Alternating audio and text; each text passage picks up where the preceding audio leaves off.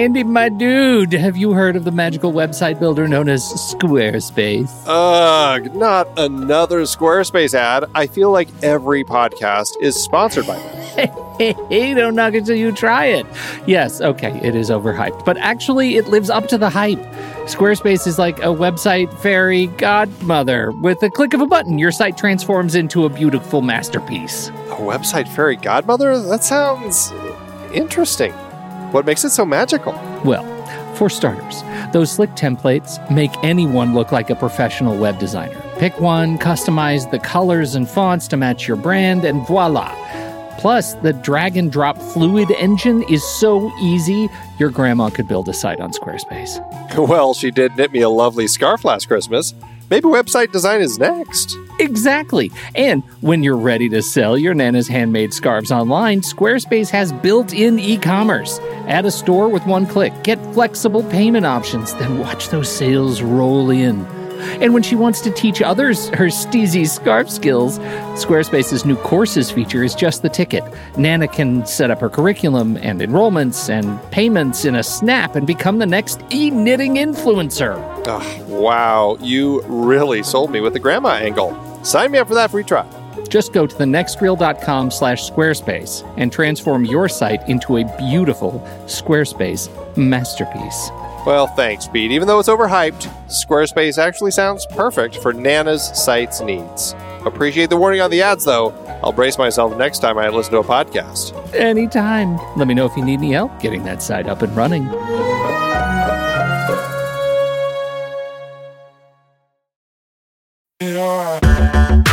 Andy, can you believe we've almost hit 700 episodes of The Next Reel? I know, it's crazy. And with all the other episodes in our family of podcasts, we are well over 1,200 episodes of movie conversation. It's really pretty amazing that we've gotten to have these in-depth movie chats every week for over a decade now. And we couldn't have done it without our loyal community of film fans. Their support over the years has meant so much. For sure.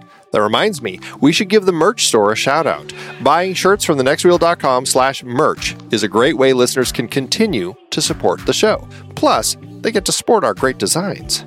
Absolutely. I think sometimes folks forget we have a variety of shirts, mugs, phone cases, and more available. In fact, a great place to start is with a shirt sporting the Next Reel's logo. We also have that classic Fast Times Spicoli Surf School tee, or the weirdly popular Rusty's European Tour shirt.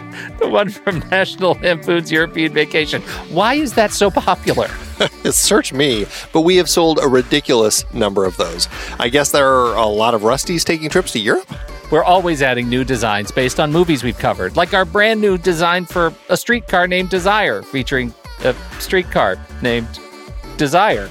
So if you want to rep your love of TNR and films, head to thenextreel.com/merch. Every purchase helps us continue to have these weekly in-depth conversations. So visit thenextreel.com/merch today. And as always, thanks for listening and being a part of the Next Reel community. We've got lots more great movie chats coming your way. It's showtime, folks. Enjoy the show. Hey, it's Saturday Matinee. Happy Saturday Matinee. The high holy days of Saturday and the matinee. I'm Pete Wright, and I am here podcasting with my fair friends, Chrissy Lenz. Chrissy, hello. Hi. Oh, and look, right over there, across a crowded room, it's Kyle Olsen of the Olsens. Yeah. Olsens? only about 2 generations back. Turns out Ellis Island had something to do with that. So yeah, the mysteries of Ellis Island. That's right. We are podcasting this fine Saturday, March 26th, and we are talking about some things. Now, we've got some things that have come up. Some things that have come up in the news. Let me just tell you what I did only today. I know we have news, but I want to say the thing that I did today was I watched Halo Episode 1. This is a live-action version of the video game Halo series, the epic universe that is Halo, and I have now watched Episode 1. Kyle, I know you have also watched Episode 1 at this point. Chrissy, are you a Halo, are you a hayhead? I know that it has shooting, and yes, I shooting. think aliens, and shooting aliens, yes. I think that the video game that the character in Wreck-It Ralph, the girlfriend, Fix-It Felix's girlfriend, is from a Halo-like game.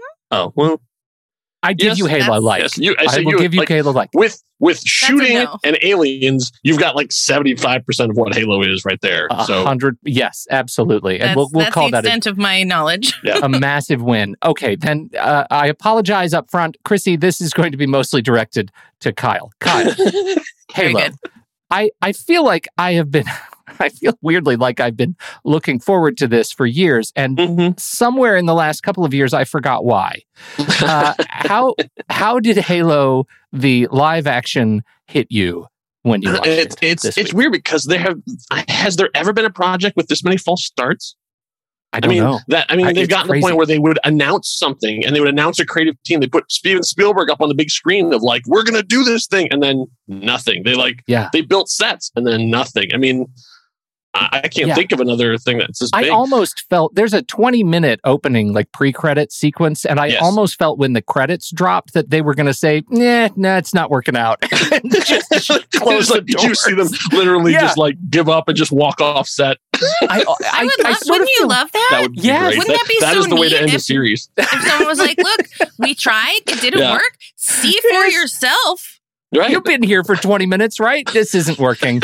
You get it. We're all in agreement, right? Master Chief literally takes a ball and walks off set. Okay, so what did you think of episode 1?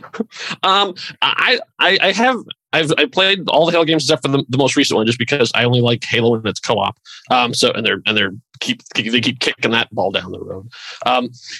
So I'm not up to with the current lore, but I'm not also that much of a purist when it comes to that. So I don't care about any changes they make. Any change they make to make the story better, fantastic. So like that's where I'm coming from in this. I'm not like, actually they don't, like, fine with that.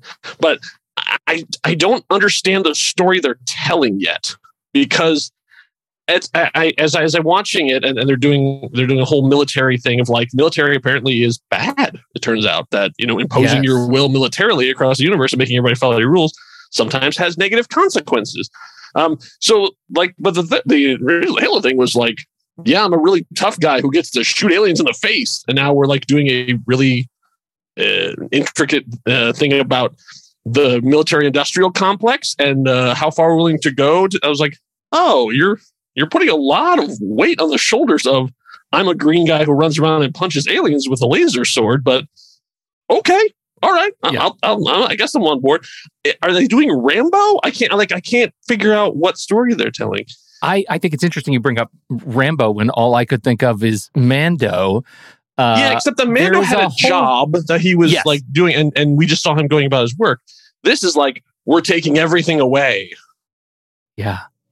That is interesting. It's the austere edition of Mandalorian. Yes. It even more. It's almost the opposite, because they're like taking away a support system as opposed to putting one in, which is kind of what Mandalorian was. And they do the helmet trope. They take off the helmet. They take off the helmet. That I feel like, to your point about lore, that's one that seems to be, he was always a stoic helmeted guy. Like, you don't know him as a non-helmeted guy. And this is a show that says, we don't really care about that anymore. We're going to take off the helmet in the first episode. Yeah. And my son and I are sitting there watching it, and both of us, as the helmet kind of goes and the pieces come out and he takes off the helmet, both of us, it was like a horror scene. We were reacting like scrunching up in the couch saying, no. Yes, exactly what it was like. It was like terrifying. Don't take the mask off right now, please. Don't. It's too early, you guys. Too early. So I don't know where it's going to go. I am leery, but so far the CG effects are pretty good. They're pretty good. I mean, like they're sort of the streaming series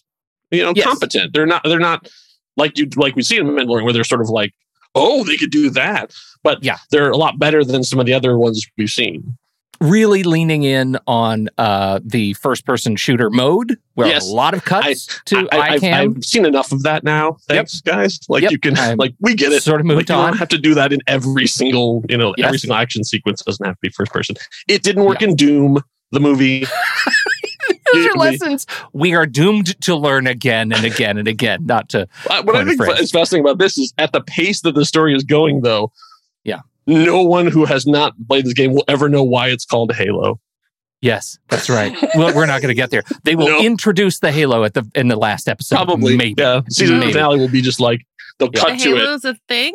Yeah, it's like, see, exactly. There's actually a reason why it's called Halo. It's not like a military thing. There's actually a reason why it's called that. And yet probably the first 12 episodes, there'll be no sign of the Halo. Is that where they're going? They take off in a ship. Maybe they crash land on the Halo. Maybe that's where it is. Maybe the credits will be just like the end of The Expanse. Like we'll just see the actual ring, and they'll play the monks, and that'll be where it ends. Oh, okay. But yeah, I'm gonna keep watching. Like I'm like, okay, I see. Like they did some big stuff at the end of the first episode where I'm like, oh, okay, so we're really pushing forward here. Mm-hmm. So I'm on board. I am not offended by it at all. Mm-mm. I am provoked. I am curious. I stand curious. So that's good. I don't think I'm far enough into Picard season 2 to weigh in on it. I've seen only the first episode, but your text messages in the back channel seem to indicate that you're further along and also have reason to gripe. I feel like we need to hold that. But you wouldn't be can't be a Star Trek fan if you're not griping. No. Yeah, 100%. Yes, absolutely. That is absolutely true. Okay, so other than that, on the watch list, Chrissy, it's your turn. What are you watching right now?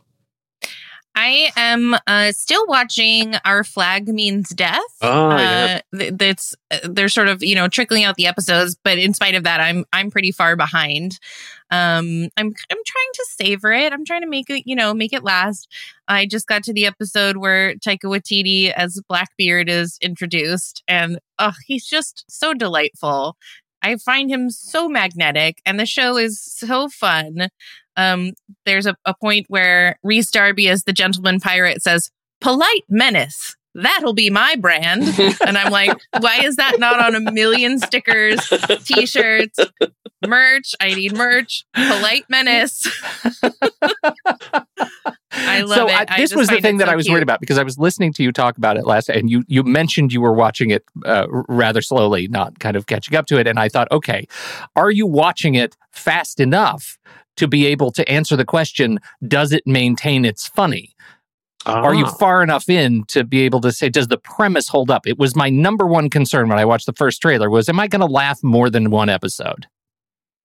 I think that I'm going to say yes, because I was even like a little bit, and my husband, who is not quite as charmed by Taika Waititi as I am, was like, I don't know, Chrissy. But then as soon as the Blackbeard character comes into it, and you see like kind of how they're going to twist it, you get the feeling that they really just took their time letting you get to know the gentleman pirate character and his crew and Blackbeard and his like first mate guy, so that once craziness ensues, we don't have to go back and get you to like these characters. So it has a bit of a slow start. I still think it's very funny, but I think it's going to get pretty wacky after episode 4. So I'm intrigued. I love what we do in the shadows and everything that that crew has put together. So I expect for there to be some surprises that will be delightful. But I would also just watch them be pirates all day long. They really need Brett and Jermaine to show up as rival pirates. I was actually Googling, like, will Jermaine Clement be a character on this show? I really hope that he will be, but so far it's been fantastic. Leslie Jones has a really fun like cameo. At a minimum, they need to have a bar band, right? Like at a very minimum, really they end up in some sort of a pub, to do like a sea shanty. Yeah, absolutely. Oh, okay. Well, I'm very excited to watch it. I have not yet been able to sit down and watch it, but I'm excited. I'm too busy watching Nicolas Cage movies and feeling guilty about it. I used to think it was okay to make jokes about Nicolas Cage and his choices in video-on-demand movies, but now Kyle posts a link, and I realize, oh, right, everybody has their demons. It's not about demons, and it's not about guilt. It's about the fact that he was doing the responsible thing. Yes. Like, there are some, daywalker kind of actors who might shirk their government responsibilities and move away. But no, like, Nicolas Cage got into some trouble. He was spending a little too much. And he got into some debt. And so what he decided to do is say yes to everything to pay off his debts. So that's what he revealed in this interview, talking about the new movie that's coming up, which is him playing himself or a version of himself. That that long period of time where he seems like he was everywhere, he was everywhere because every time an offer came in that he could do, he said yes because he was trying to pay off the debt to the government that he had accumulated, his $9 million or whatever it is that he needed to pay. So I don't think you should feel guilty about it. I don't think you should feel bad about it. I think we should be like, there's a guy who actually like put his money where his mouth is and did, and even was saying, and from that, people in Hollywood sort of like were mad at him or took offense or made him radioactive because he was working so much. And it was like, he also said, I never slummed it. Like I committed to every single role that I took. And he did. You can really tell. I mean, I really have been on a Nicolas Cage bender, and you can really feel like, I would say on the average of Nicolas Cage's sort of video on demand years in isolation have been an order of magnitude higher than the same for Bruce Willis. Like Bruce Willis's stuff is straight trash right now. Like it is hard to sit through, and there is nothing that's not entertaining about Nicolas Cage's stuff. I mean, I'll watch Willy's Wonderland all day long. It is. I will watch. I have seen Sorcerer's Apprentice so many times. That movie is so much fun.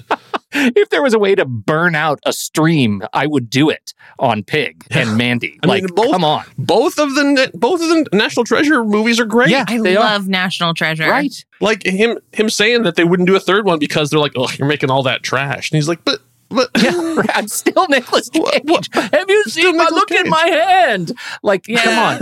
There's a lot of stuff. I will say, we just this morning, I recorded a member-only episode with Andy about Nicolas Cage and Laura Dern, Wild at Heart.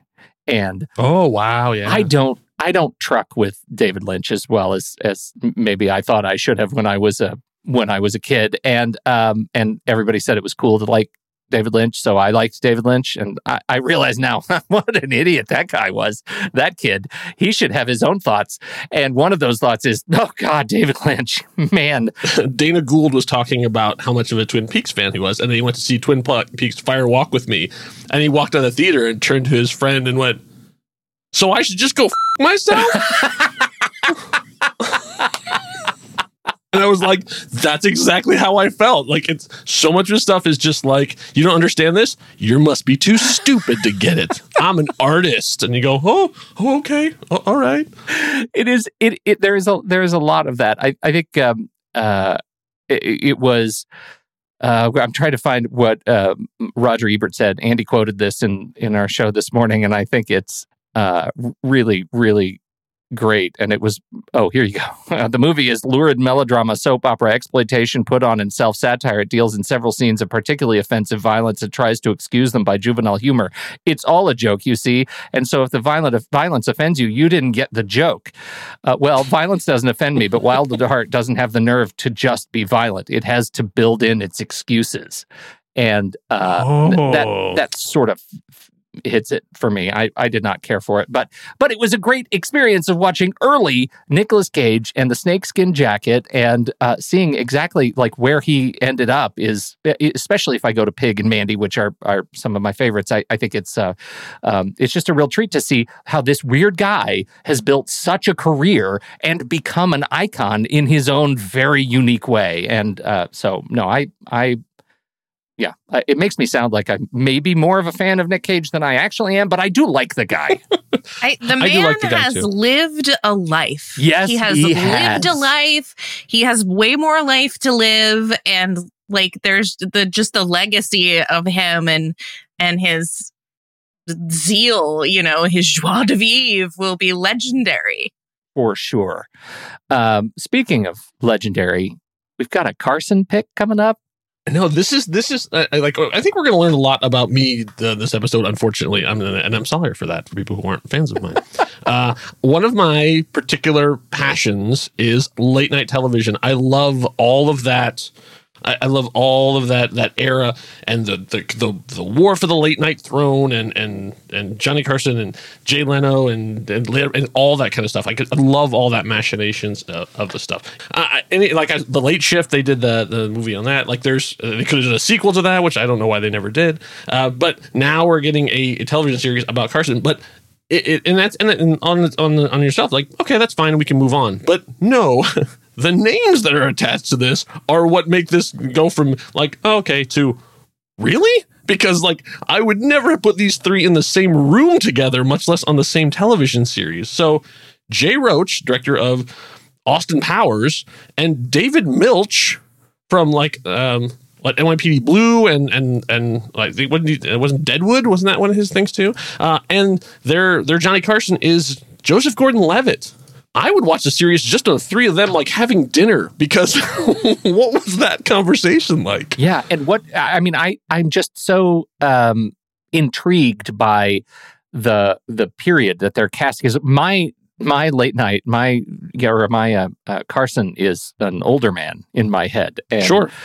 So what period are they picking? Is this an origin story? Is this like a hero's origin story for Carson? I know that. I don't think that they're telling us quite yet. I'm hoping it'll be much more of like maybe through the eras. Like we'll get to see him as a young guy, in New York, because that's where originally Tonight Show, when Johnny took over, was in New York, and then sort of through the years as we get finally until he becomes the king of because it's called King of Late Night. So I mean, we're gonna probably get to see him, at the height of his power when he can make or break a career just with a nod.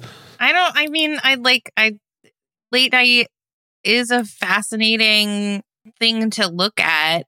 It's just such a uncool landscape for women in comedy that I feel like I have a little chip on my shoulder about oh well, isn't it fun for all you boys in your late night to fight over who's on what show at what time?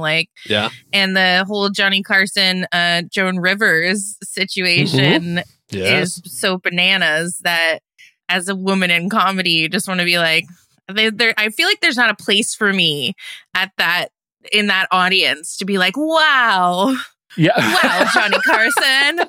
To just be cool. I'll wait for for them to do the same thing about Joan Rivers, and I'll go see that one. You're not wrong. You're absolutely wrong. It is at the core of it, because I've actually have literally studied this. I've gotten books and stuff too. It is really about middle-aged white men fighting over a desk. Yeah. Yeah. So it is the ultimate niche of thing. Is and why was that the seat? That's what fascinated me. Why was that the seat of power for Hollywood?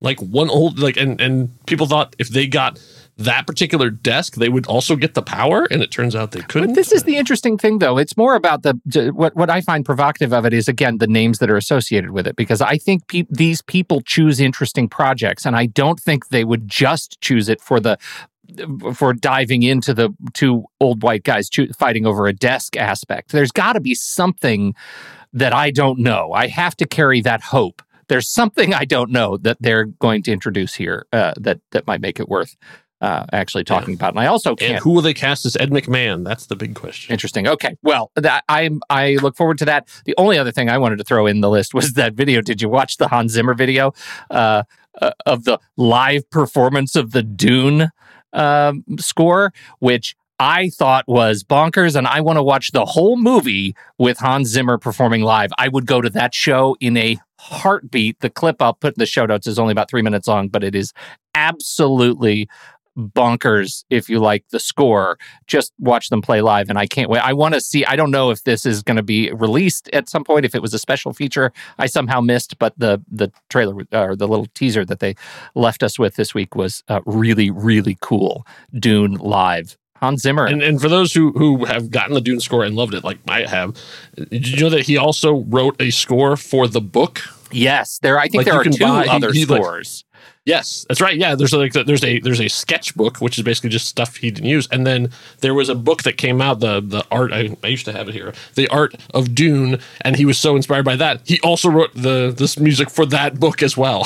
So there's a whole nother, it has a CD, but a whole other album worth of Hans Zimmer Dune music if you're that excited about it. So, man, that dude loves making music for that movie. Yes, he does, and that leads us to trailers.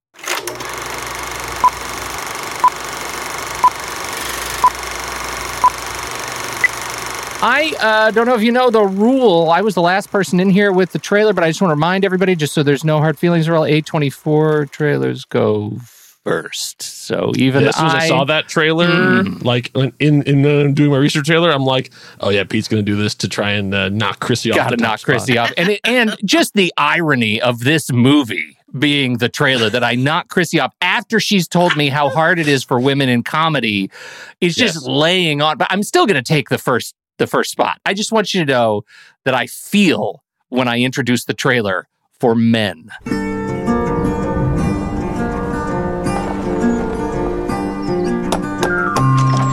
Hello. Hi. Mrs. Marlowe, yes? Harper, yes. Do, come in. The words I have to say. It's a beautiful house. But they're Will true. it just be you staying, or Excuse me? Mrs. Marlowe? No? No. Until you give your love, there's nothing more that we can do. Apple from the garden? Yeah, it was delicious. No. Mustn't do that. Forbidden fruit. Oh, God, sorry, I'm joking. Oh.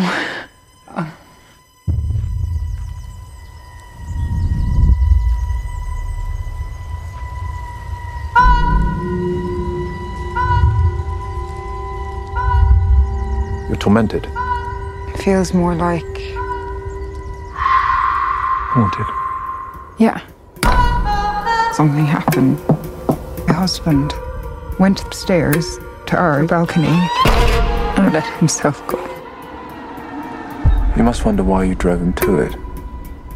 Why, I didn't drive him to it. I thought it'd be true. But if you had given him the chance to apologize, he'd still be alive. What? Men is Alex Garland's latest film. Alex Garland wrote and directed the film. It is currently in post-production. A young woman goes on a solo vacation in the English countryside following the death of her ex-husband. This is Jessie Buckley as, what I gather, the only woman in the cast surrounded by the most horrible men, except maybe her ex-husband, who is dead. So that's the setup. It is haunting and scary and spooky and all of the things in the English countryside while also being polite. That is Alex Garland's Men. What did you all think about it? Chrissy, what do you think? Well, I mean, it's hard for a girl anywhere, really. But like, am I crazy, or was all the men the same man? Like Rory everyone Kinnear. except for her? Yeah. Ooh.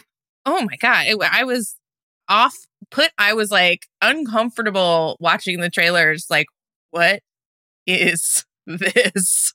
I shan't be watching it alone. I'll tell you that much. What are your feelings on horror? Are you a horror person? I like horror. I like horror. I like almost every brand of horror. I love a like classic 80s slasher. I love a moody dystopian wasteland. I like modern horror. But there was something about this though that felt like genuinely scary. Like I'm not really afraid of like Annabelle.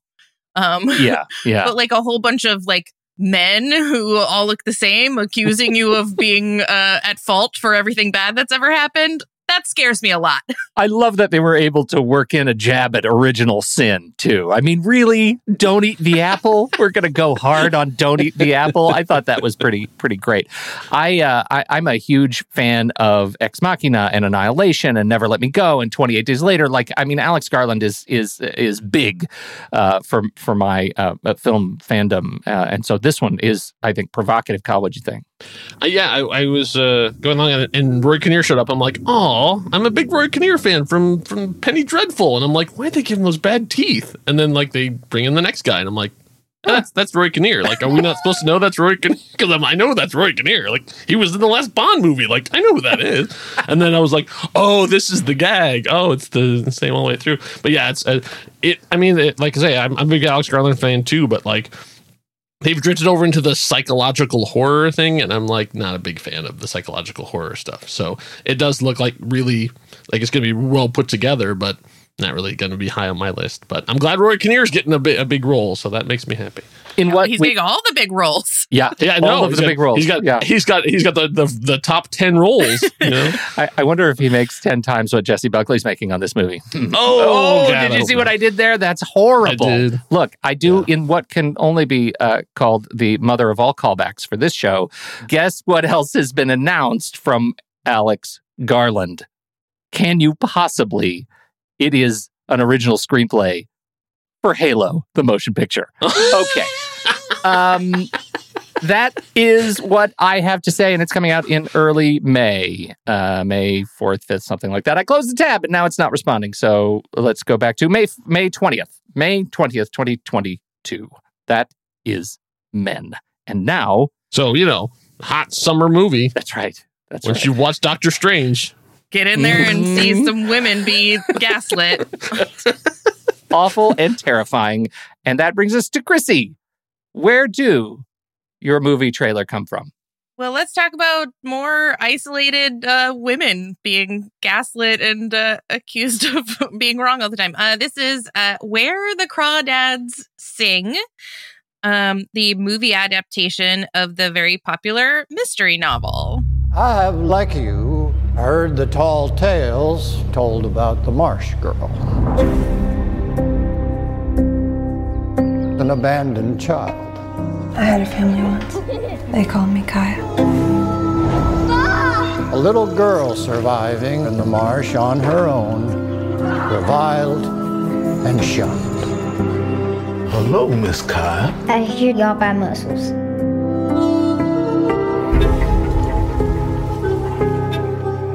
Sometimes I feel so invisible. I wonder if I'm here at all. You are.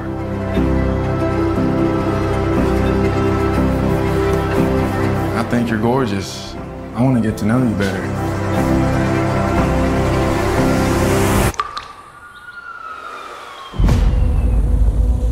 There's no fingerprints on the railing. The grate's nothing. No fingerprints?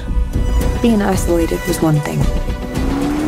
Being hunted, quite another. So everything I saw about this trailer was mainly talking about the Taylor Swift song that, yes, that also bring that up debuted. Because I didn't know it was from a book, and I watched the whole trailer. I'm like, is this a movie based on a song? Right? Yeah, right. I tell you, everything was like, oh, new Taylor Swift song, BT Dubs. Yeah. Movie trailer. Because it just says from the worldwide phenomenon, and then the next page is Taylor Swift song. I was like, oh, she's the worldwide phenomenon that we're... Well, okay. She is. But yeah, and this sort of fits into the, what we talked about, several episodes ago, the, woman in the window and the creek with the crawdads. It's, unreliable narrator. What happened? Is she telling the truth? Does she even know the truth? Can she understand the truth? She's supposed to be a woman who is more or less feral, raised on the edges of the marsh, who's been isolated and cast out, and then all of a sudden she gets embroiled in a murder situation. I love reading. I haven't read this book. I will read it before the movie comes out, because there's no way I'm not going into a movie that's a book and not knowing what they got wrong. But I just kept looking at the preview and thinking, for a swamp woman, or the marsh girl, they call her, she's awful. She's clean 100% of the time. Yes. Shiny, healthy hair. She's healthy hair. Looks so much better than I do, and I don't even live in a swamp. But of course, it's Reese Witherspoon, who is championing books to movies and projects that highlight women. So yay, Reese Witherspoon, and I'm excited for it. How is Reese involved in this? Is she? So she has a book club. So she helped with the popularity of the book by selecting it for her book club and recommending it. And she's also producing the movie. And it comes out in July this summer. See women get yelled at. The show is coming off the rails in terms of men are bad. Really, all bad. Well, I think we just coming around to that now? I'm surprised it took us so long to really unveil the fact that men are bad. Kyle, we just did it here. We're the worst. Breaking news. I thought, this is one of those that I think has been sitting on my wife's bedside table for a very, very long time. And I'm sure it will be gotten to. And once it is gotten to, it will move to my bedside table. So I don't know if I'll be able to get to it before it comes out. But I, too, am interested in reading it. I have heard tale of the tale. But no, nothing now apart from the fact that swamp people have great hair. The mud. There's something about the mud that's just so good for the keratin. I do like Daisy Edgar Jones. She's playing the principal swamp girl, and she's been in a lot of stuff, a lot of TV. War of the Worlds, the Epics series, and Under the Banner of Heaven, the miniseries. So anything that was once another property and converted into a modern property, she somehow is getting into it. So, but I thought it looks great. What'd you think, Kyle? Scientifically, do crawdads sing? Well, she's a swamp girl, so she doesn't know what's crawdads and what's birds. Oh, but she does know her Lerner and Lowe. Yeah, I had the same thought when they kept calling her the Marsh Girl, and she's so weird, she's so strange. I'm like, you would not be able to pick this girl out like from a class photo. Yeah, like she looks exactly like this. It reminded me of Mortal Engines, where in the book they talk about this woman being horribly disfigured. I think in the book she actually has lost her nose, like it has been sliced off, and and then that's why she wears the mask. And in the movie they gave her like a light red scar. Yeah, I was like, oh, because that makes her horrible and disfisfigured. Like Peter Dinklage in the red line adaptation of Game of Thrones. Like the book had, he's got this, he's got kind of a tough guy scar. Yeah. And you go, oh, yeah. I can't even stand to look at you. The horror, the disfigurement. Yeah. That could be covered by concealer. All right. Kyle, that brings us to you. Time to get wet. Sure. So another one of my secret passions is I love like hidden history. So there's so many. I think one of the things that's great right now is with all these things that people are looking for bigger stories, is that we're actually getting to hear about these things that are known in certain communities but not widespread. So I'm not a particular fan of sports. I'm not a particular fan of surfing, but they put all these things together, and they put out a story that I had never heard of before in a film called Waterman. At 14, Duke Hanamoku embraced his responsibility to master the ultimate Hawaiian tradition, becoming a waterman. A waterman is someone who can do everything in the water. As a kid in Hawaii, you wanted to be a waterman, and the Duke was the big kahuna. To us, he's the king of surfing. No American athlete has influenced two sports as profoundly as Duke Hanamoku. He was on the world stage, even though the world wasn't ready for it. All of a sudden, it's like he's a superstar. Jim Thorpe, Jesse Owens, Jack Johnson, and lost in that shuffle is Duke's role as a racial pioneer. He did encounter overt racism. He was able to break a lot of color lines. The amount of pride that he was able to give to his people. He was one of the biggest celebrities in the world. Aloha. So I knew nothing about this going in. I just sort of saw some of the names attached and sort of decided to watch it. And it blew me away more than any other trailers that I watched this week. Sorry, crawdads.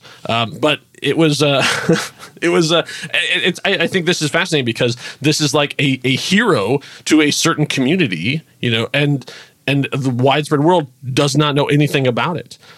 Like this guy that basically had changed swimming entirely. Like they talk about how Michael Phelps uses moves that he created. I mean, I'm fascinated that we actually get to see like basically this fundamental thing that we had as widespread had never known about before. So, what did you guys think of the trailer?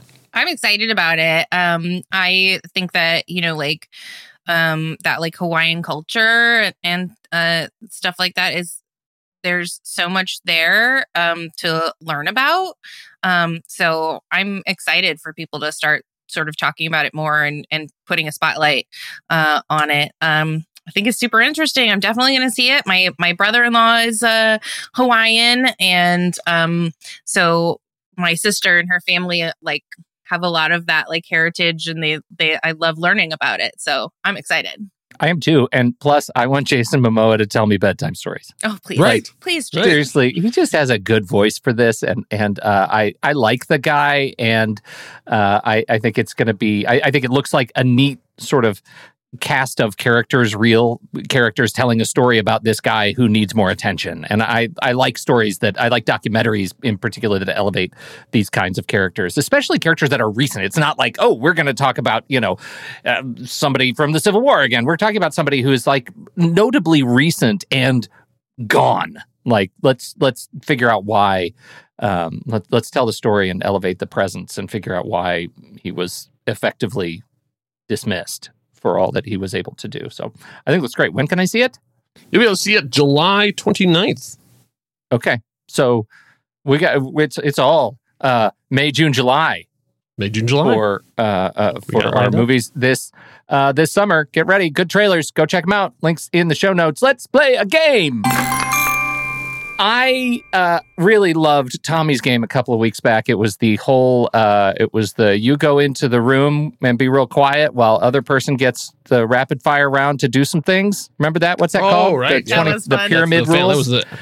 It was a Family Feud. Family Feud, something style. And this is, I like this. So we're going to play a game called Catchphrase, where I looked at all of the lines from famous characters that have become effectively canonized as catchphrases, in my opinion. Most of them are from movies. Some of them might have ended up from a comic book character, but most of them are from movies. And the way I'm going to do this is one of you is going to go silent, take off the headphones and not listen, and the other of you will we'll set a timer for, let's say, 60 seconds and see how many you get. Maybe more than that. I might need to do 2. That's a really short time. That feels really short because I have a lot of reading to do, actually, for all of these. And so your job is to tell me, one, I'm not going to give you the last word of any of these catchphrases. So you have to, 1, finish the catchphrase, and then tell me who said it in what movie, if you can do that. And any holes that come up in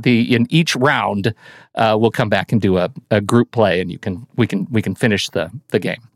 I'm so excited. So I've never been more excited. Last word of the thing I got, but then the second part, either character or movie. Do your best. That counts for the point? Yeah, I'll give you. Okay. I'll give you. Because sometimes I'm not going to be able to come up with the actual, like, what was that guy's name? I mean, if it's Forrest Gump, then you got both. Yeah. But. Win! Yeah.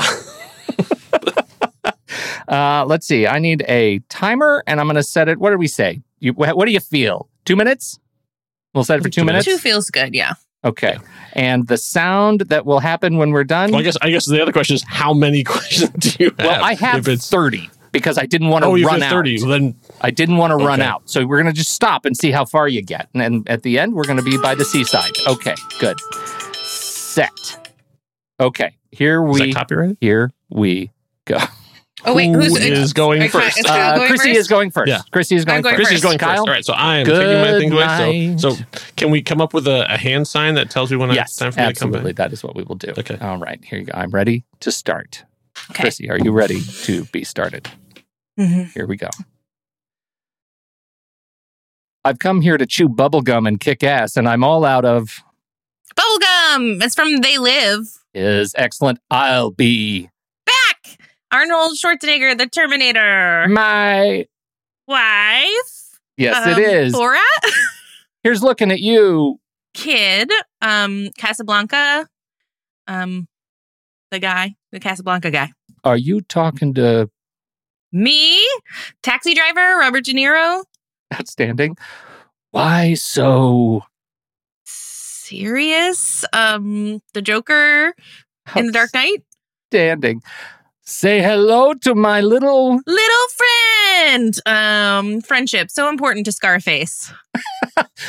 I drink your milkshake. Oh, yes. I don't know the name of that movie. It's a long title, right? I drink your milkshake. Something about a train.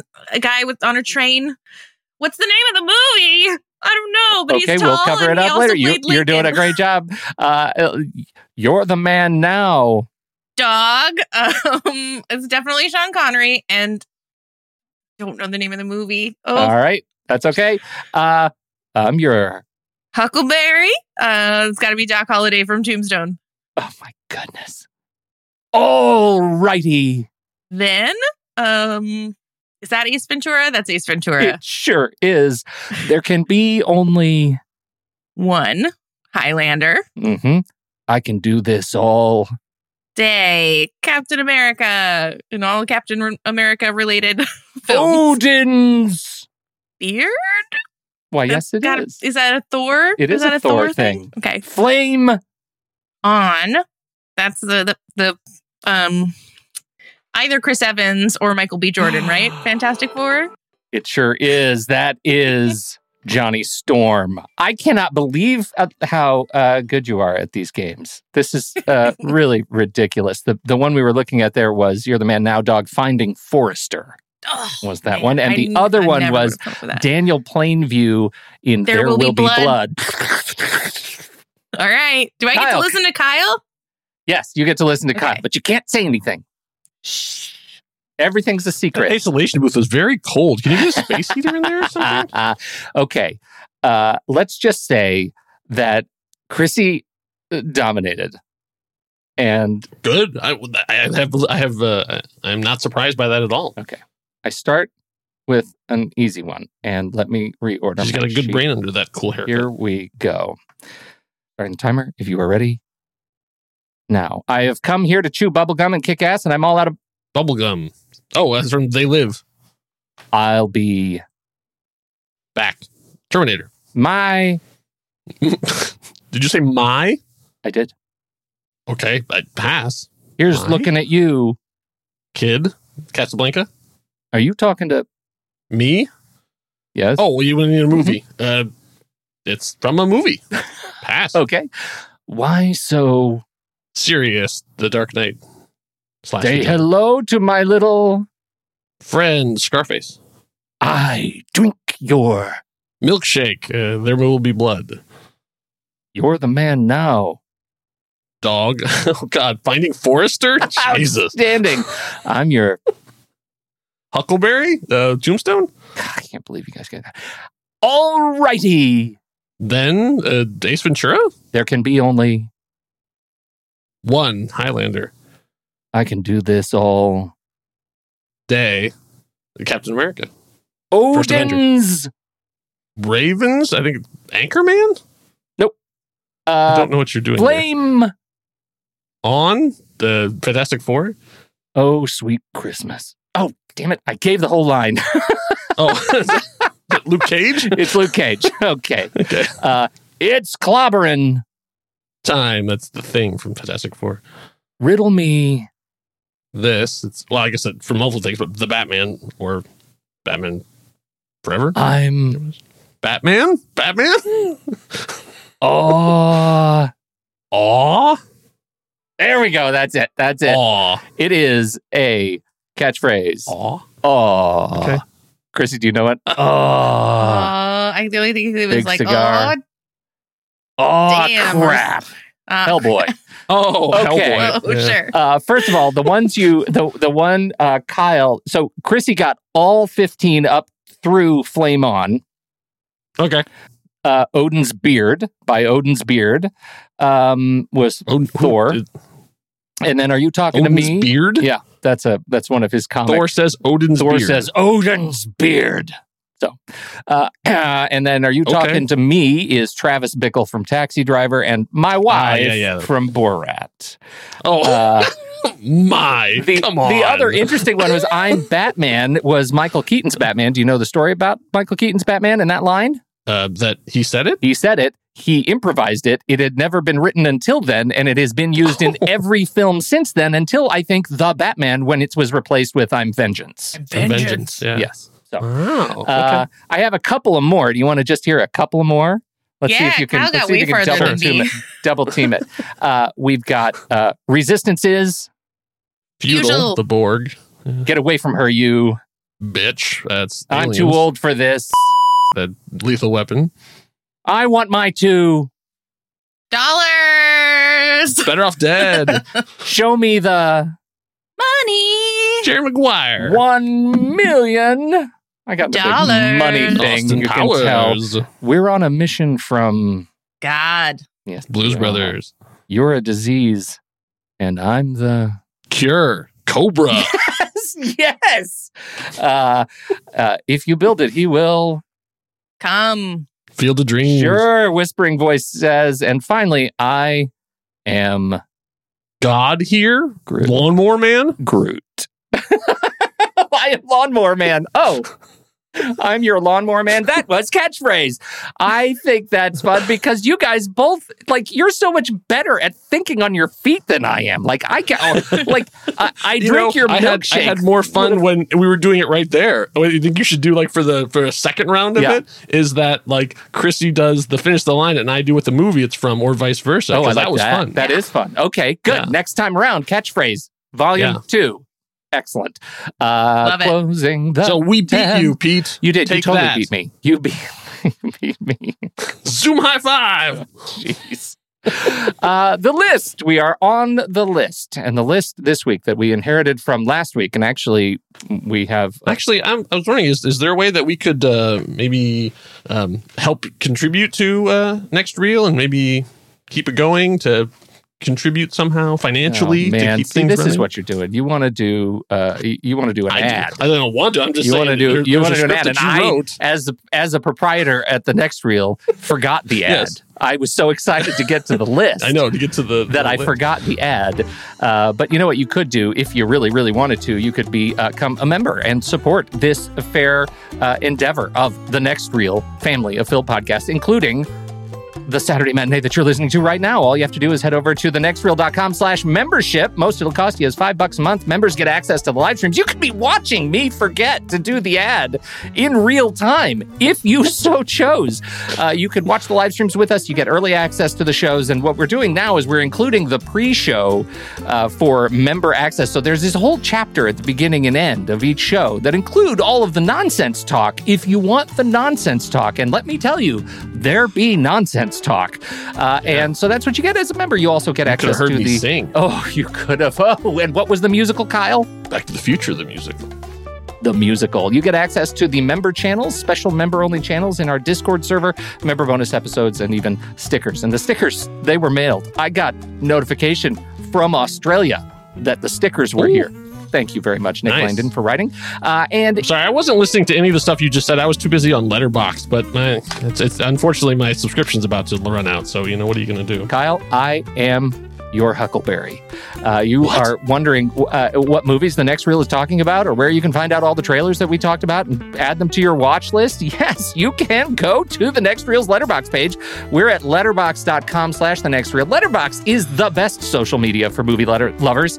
It may be, in fact, the only social network for movie lovers that we care about, and that is because they love us too. And if you fall in love with Letterboxd and you say, I don't like these ads, I don't want to do these ads, and I do love this team, I love the team, I want to support the work they do, I want to go ahead and upgrade. But maybe I don't want to pay full price. That's okay too. You just head over to upgrade your account to Pro or Patron. Use the code NEXTREEL at checkout, and you can get that sweet, sweet, sweet sound of upgrade for 20% off. And wait, it counts for renewals as well. Sweet. Okay, now can I talk about the list, Kyle? Sure. The list. I actually love this list. I love the way it was phrased. I love everything about inheriting the list. This is the perfect list. It is called They Understood the Assignment. Great performance in a not great movie. Oh, you guys. What a gift this list I did not know I was going to be on this show when I helped put that together. But I know I'm happy it's to so do funny. it because It was both I came of up you, with my right? list so fast. Yeah, it didn't take much. I actually watched a movie for this list. Nice. Yeah, I did that. And I actually, because of my A24 boost, the A24 boost, and you know what? We've got I haven't even watching the commentary. We've got commentary. Thor does say it in the comics, and I did say in some cases the lines right, in the comics. were not I'm like, in the movies. The MCU, and I don't remember him saying. Yeah, look, Andy. I was thinking Andy's in the chat room, and he is typing along the words as we've been playing the games. So he's been typing along. Off. Yeah, he's really truly been showing off. Is he just mad that he didn't get to be on the show? Weird flex, but. Yeah. Okay, so the list. They understood the assignment. I get to go first. The movie that I watched, the person that I have such an affinity for this human being. He has been in so many incredible movies and also finds his way in movies that end up being not incredible, but still pulling his weight.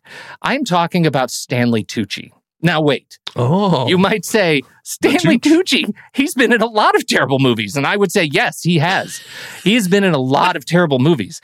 But the one that I hadn't seen is one that fits right into my strike zone because it involves disease films and zombie-enhanced people. Do you know what I'm talking about when I say the Tooch in a zombie infectious film? No, I thought you were going to say this movie was more than meets the eye, but apparently you're going in a different direction. I knew you were both going to go there. I knew it, but I had to take that away from you. I had to tease it out there and then take it away because I'm talking about Patient Zero. Matt Smith, Natalie Dormer, and Stanley Tucci. Wow. The whole premise... That's a hell of a cast. I know. Me neither. It is not a good movie with a lot of fun zombie running around, and Stanley Tucci plays a sentient zombie. He plays a zombie who can speak. The whole premise is the humans are fighting against these infecteds, and Matt Smith speaks the language of the infecteds, and so he has like a little underground lab where he's essentially interviewing and translating zombie grunts and wails. And Stanley Tucci is effectively him on the other team, and they get together. And Stanley Tucci says lines like, "Do I look sick?" Yeah. It's really must good. see this at once. It's really something. He's even on the poster. Like Tooch gets the poster. His eyes, they got these great contacts in for him. Patient Zero, overall not a great film, and yet I love that they got paid to make this film and take it deadly seriously. So seriously, the Tooch did. Not phoning it in at all. Patient Zero, and it was just released in 2018. It was like your homework for the last 2 years. Could have been. So there you go. Patient Zero, that's my first one. Very nice. I think Christy gets the gold star because she mentioned The Core. I love The Core. That's one of my favorite wonderful, terrible, bad movies. I've seen that movie so many times. I love The Core. So good. So good. Okay. That means, let's see who goes next. I've already forgotten. It is Chrissy. Yeah. So I unapologetically love Twilight. Both the books and the movies. I think there's a deep richness there. If one has only the heart to look, all right. Y'all think Robert Pattinson is so special in your Batman movie, but we had him first. We had him first. That's okay. You can keep having him had him first. That's okay. I don't want him then. But in the later Twilight movies, as we, get into the deeper richness of the Twilight universe, we meet the three elder vampires who live in Italy, the Volturi, and one of them, the main one of them, is played by Michael Sheen, and he is so deliciously over the top. I love Michael Sheen in everything. But in these Twilight movies, particularly in Breaking Dawn Part 2, just to see his scenes, there's just nothing. He leaves nothing on the table.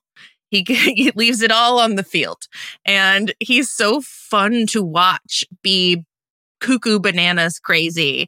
And I think Breaking Dawn Part 2 is a great movie on its own. It's really fun. It has a crazy battle sequence that comes out of nowhere and a CGI baby that cannot be believed. So I vote Michael Sheen in Twilight Breaking Dawn Part 2. Is that, how do you write that? Is it Twilight : Breaking Dawn : Part 2? Are there a lot of colons in there? Yeah, there are. It's a grammatical nightmare. All right, Kyle. Ooh, I'm wondering what movie has the most punctuation symbols in its title. Oh, I don't know. Do you count apostrophes? I would say also, if you're a fan of Michael Sheen, he was in one of the best things to come out of the pandemic, which was Staged. So good. and done so simply and yet so brilliantly. But going back to mine, yes, I'm going to probably anger some people because I don't think people actually consider this to be a great performance in the thing, but they're wrong because in the Understood the Assignment, one of the things I really like is that it's very hard for everyone to be on the same page of what movie you're making. And so in this one, I feel like only one actor understood the movie that they were performing in and did the role the exact way that the rest of the movie should have been, and everyone else was wrong. And that person, of course, was Eddie Redmayne in Jupiter Ascending, because that dude came to play. Like, his performance is so amazing that everyone else is like, you didn't even show up today. Like, he knew what that movie should have been, and everyone should have been at that same level. He's so good in that movie and at being tearing up and chewing at every single piece of scenery in there. It's a delight. I know only one thing for sure. That is a steal. Oh, boom! Oh, dang. Yep, we're there. I've never seen it happen before. I'm so excited. Well, this was it. So, moving on. Man, he was so mad that nobody got stole last time.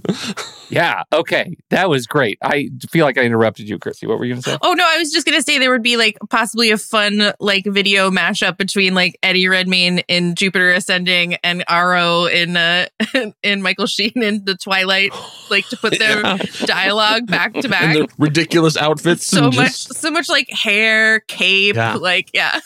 I think they could probably come from the RSC where they're like, oh, I've been waiting my whole life for this. Okay.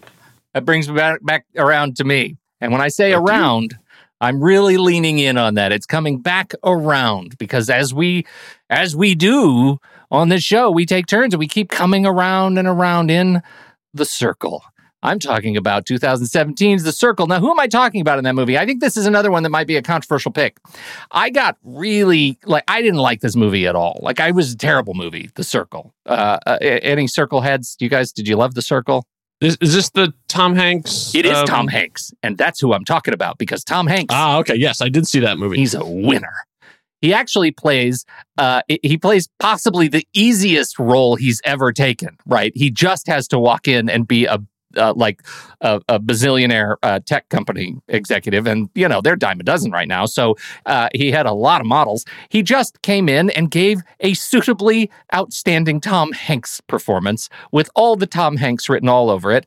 And the movie was so terrible all around him. It was written stupidly. They didn't get the technology right. It was just bad. It angered me. I think we might have done a show on it, and I was back in the archives, and I might have been bristly after this movie. But Tom Hanks, I do give the man credit. He stood up, and he actually finished the movie, unlike what I expected them to do with Halo and just close up shop right in the middle, because that's what I kind of had hoped would happen with The Circle. Emma Watson gets a big promotion, and they're like, okay, she's doing fine, and they're done. Close it up. Save us all the time.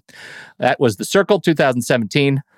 Yeah, Tom Hanks. I remember that. I went with a friend who was in customer service at the call and stuff, and she said it was almost triggering how much they did that. Like, clearly someone who had made that movie had been in the industry, because her whole thing about the callback and the numbers you have about whether you're all that stuff was absolutely true and accurate.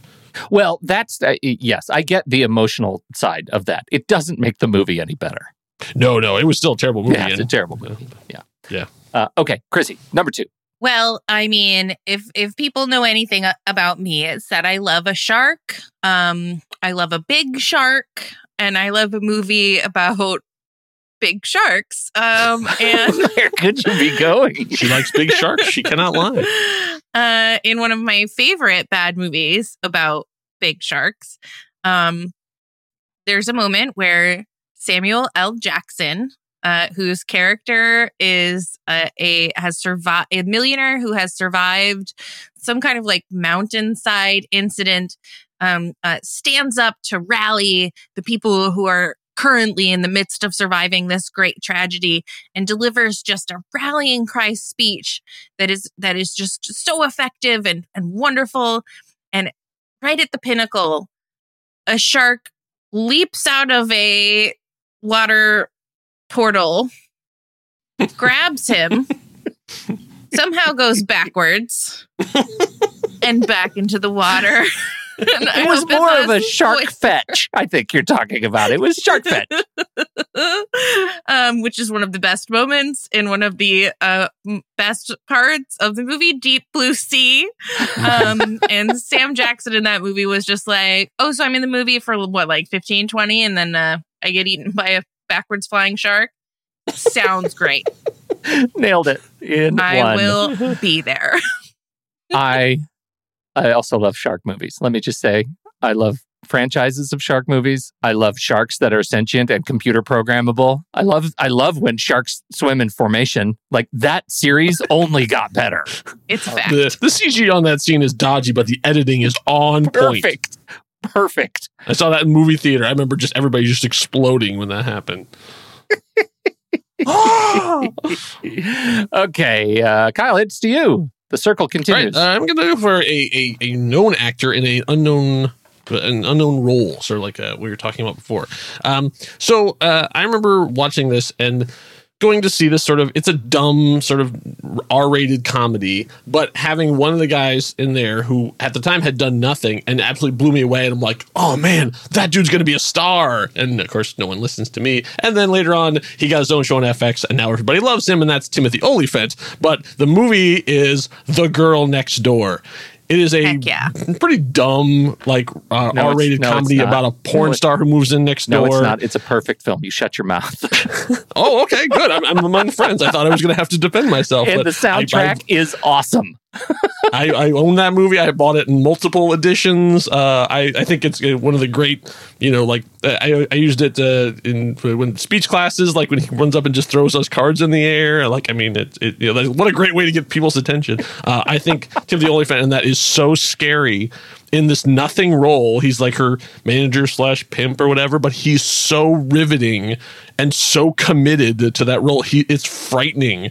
It's almost like he's in his own little movie. And then like as soon as he got Justified, I was like, oh yeah, that dude's going places. He's so good awesome. In the TV show The Grinder. Did you ever watch that?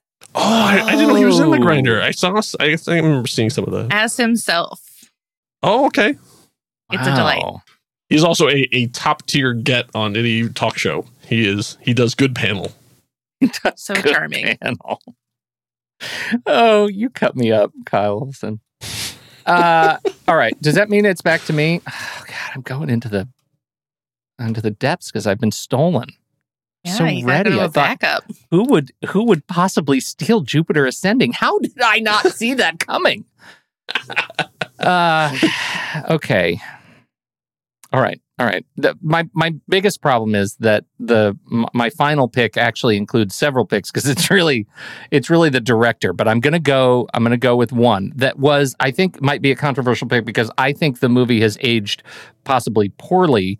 The performance, the lead performance in it was good. It's weirdly rated over the 6-star rating on IMDb. That is the rating that makes a film watchable. It is a 6.1 on IMDb, and the actor in it is Al Pacino. The movie is...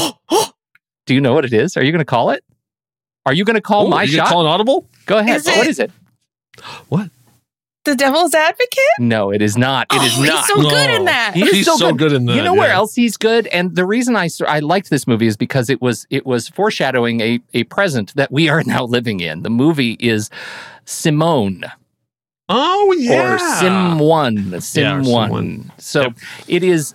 He is a director and producer, and he's got an angsty cast, and is really struggling with his actors. You know how it is working with actors, everybody, and actors, so the worst. He's gifted this technology to create one, and he makes a fake woman to be in his movie, and goes through all the motions to make her famous, and then she becomes famous, and then he can't kill her because this fake woman has essentially taken on a public presence. And he becomes the pariah when he says that she doesn't exist. And I think the movie has just aged really poorly, but he was great in it. I think he's like, it's Al Pacino who showed up to make this movie about future Hollywood when they had no idea that now, when actors sign on with Disney, they have to do, life contracts for body scans and voice scans and all of that stuff. Exactly what they were talking about in Sim 1. So Al Pacino, Andrew Niccol, over-the-top movie with solid performance. That movie.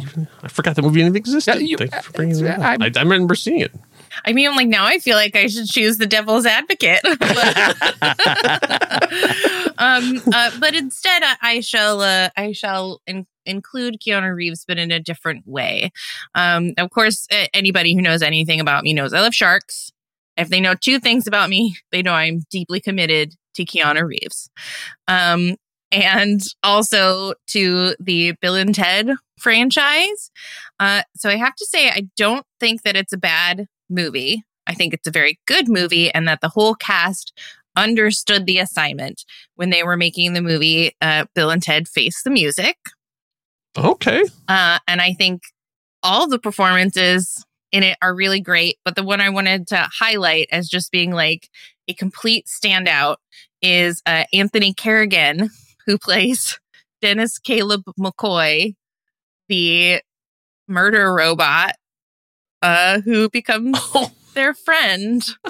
Yeah. But I think everybody is really good in that movie. Both of the actresses who play Bill and Ted's daughters, and Kristen Schaal is so great. Mm-hmm.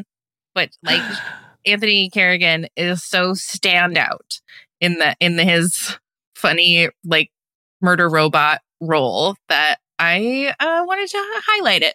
I love that you did that. He understood the assignment. Mm-hmm. He sure did. It saved my pandemic. I made everybody hop on Zoom and watch it and That's going to be an interesting conversation in a couple years, sort of when this is in the rearview mirror of what were the movies that got us through. Yeah, right. Having a new thing to show up. Sure. I think I like the Sonic the Hedgehog movie a lot more because it was a brand new movie that I got to watch at a time that you couldn't go out to see movies. Okay. So what's your final pick, Kyle? So yeah, you were mentioning Keanu Reeves, and I was like, oh, is there about to be another steal? Because I also have a Keanu Reeves movie in mind, but it's not Keanu Reeves that's doing the performance in this one.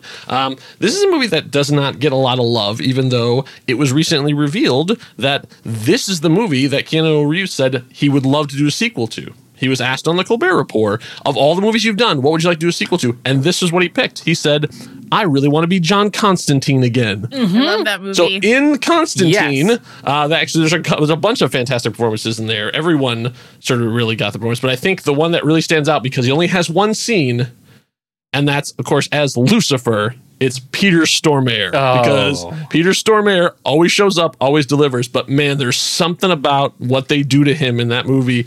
The dirty nails and he's just so creepy in that, and has one scene, absolutely destroys it, and then goes off into the sunset. It's great. That movie is really underrated. Yeah, what about Tilda Swinton in that movie? Tilda Swinton is fantastic too, but Tilda Swinton consistently turns in fantastic performances. So I was like, okay, I thought they shoot my first thought, but I'm like, you know what, Peter Stormare actually, because everybody talks about how great Tilda Swinton is, and she is, but Peter Stormare I think is wonderful in that movie. Have you seen Swedish Dicks, the TV series? I have not. Somebody else recommended that to me, so that's 2 recommendations. So I need to add that to my list. It's incredible. It's Peter Stormare, and Keanu Reeves is in it, but he just pops up here and there. But it is delightful. Chat is blown up with bonus picks. Brian comes in with some just hot picks. Would it include Willem Dafoe in Body of Evidence? Would it include Laura Linney and Tim Curry in Congo? Oh my God, right? Congo. I love that movie. I wrote a letter to Michael Crichton when he was still alive about Congo. Oh my goodness, did he write that? You did? He did? I did. Has it been published on the internet? He wrote me a letter. I have an autographed picture, a headshot. He sent me a headshot, a Michael Crichton headshot. I'm not gorgeous. auditioning, it's Michael. His amazing mane of hair, turned sideways, looking off into the distance, and it says Michael Crichton. Incredible. Kurt Fuller is chewing scenery hard opposite Hulk Hogan in No Holds Barred. Yes. No Holds Barred. Yes, it is. Brian, Christian Bale is absurdly good in The Fighter, which is a terrible movie. Come at me. It's true. It's true. Standing.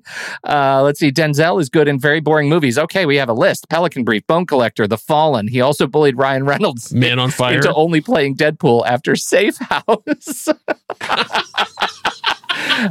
Outstanding. Okay. Yeah. That's what are your bonuses, Chrissy? What do you got? I couldn't go all. I couldn't do 2 shark movies and then not do 3 shark movies, and I couldn't think of a 3rd shark movie. But I really wanted to talk about Jason Statham in The Meg. Yeah. I think that's exactly how he would. If you put Jason Statham in like a danger situation where there was a big shark, I think it would be exactly how he would handle it. And then I should have just gone with these 3.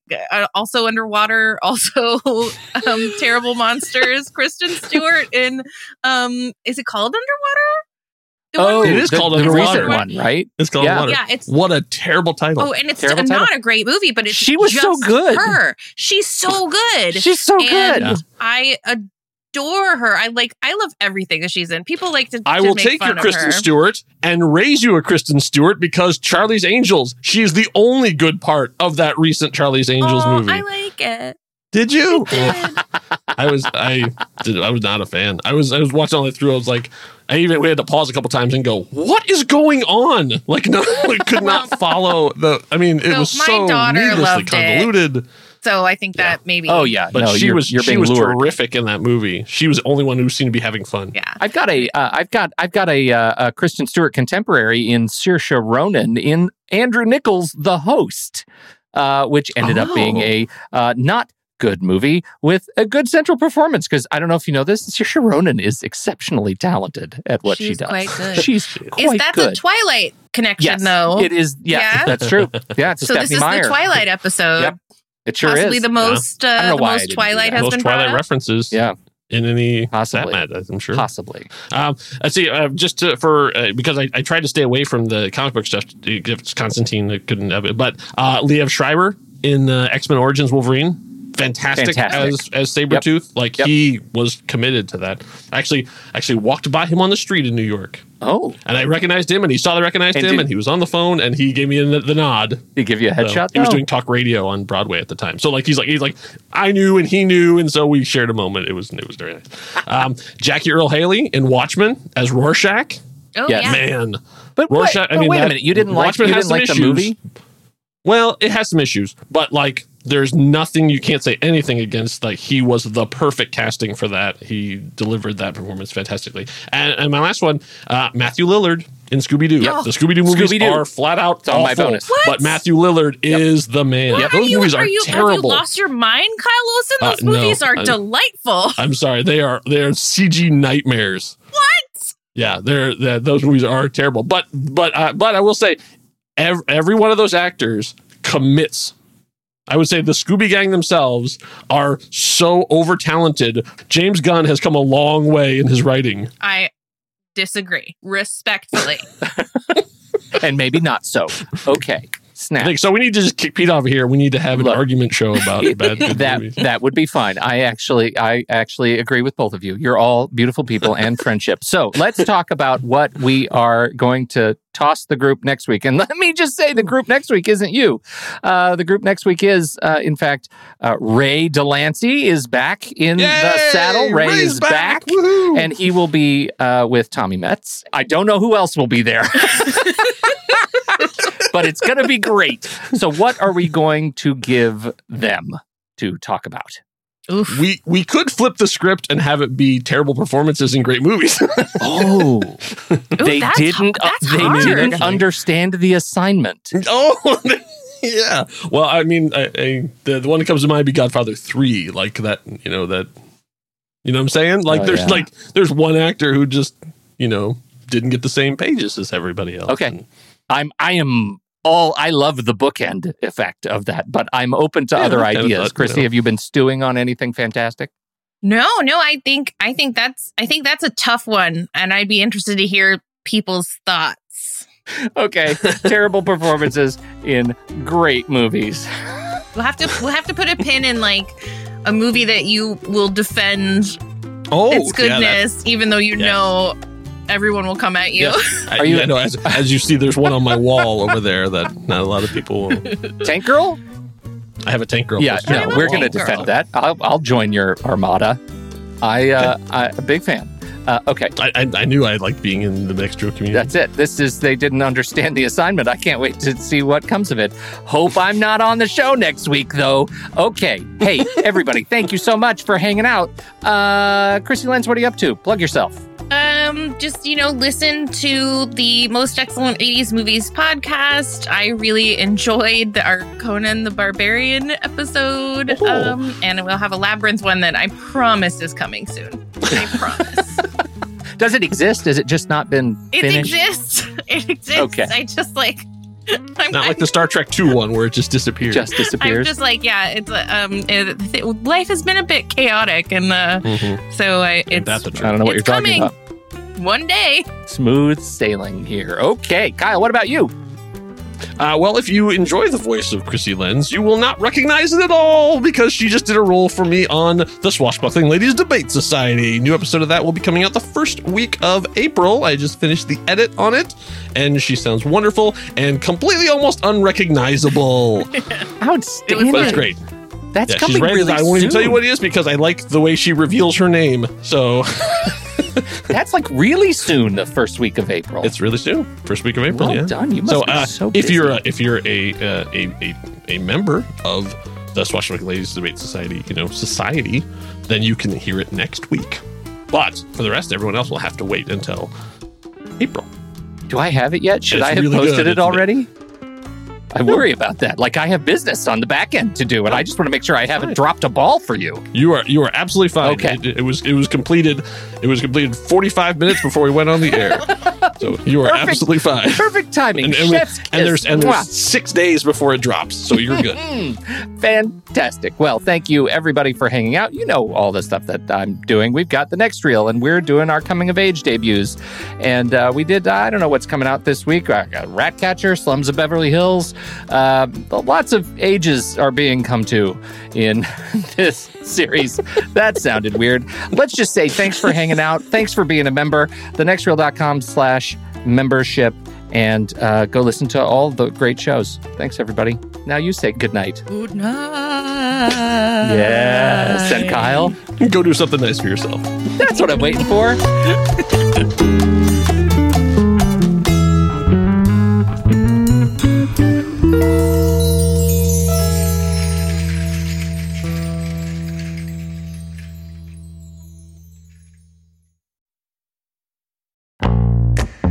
I love the conversations that so many of our hosts have had on their shows. Steve and JJ on Trailer Rewind, Ray and Ocean on Silver Linings, even Tommy's short-lived No, Wait, Hear Me Out. And so many films they've discussed started out as a book, a play, or even a TV series. Well, now you can support our whole family of podcasts by using our new Originals page to buy the original source material used to inspire films covered on our shows. Just visit thenextreel.com/originals. Your purchases made through our links give us a small commission at no extra cost to you and allow us to keep having these fantastic conversations. It's a wonderful way to support the show. Producing these podcasts week after week require a ton of work behind the scenes. If you'd like to help support our efforts, try using our Originals page when shopping for books and movies that we've covered. It's your one-stop shop for Amazon and Apple links where you can buy the book, play, video game, movie, etc., upon which the movie is based. Original material for Trailer Rewind movies like If Beale Street Could Talk, The Goldfinch, Aniara, or The Two Faces of January. Or Silver Linings movies like Repo Men, which was based on the Repossession Mambo. Plus, by using those links to buy books, Amazon and Apple show us a little bit of love, which allows you to support our family of shows with minimal effort. Visit thenextreel.com/originals. It's a fantastic way to support the show and find a great book to read. That's right. Head over to thenextreel.com/originals to find your next read and get started today.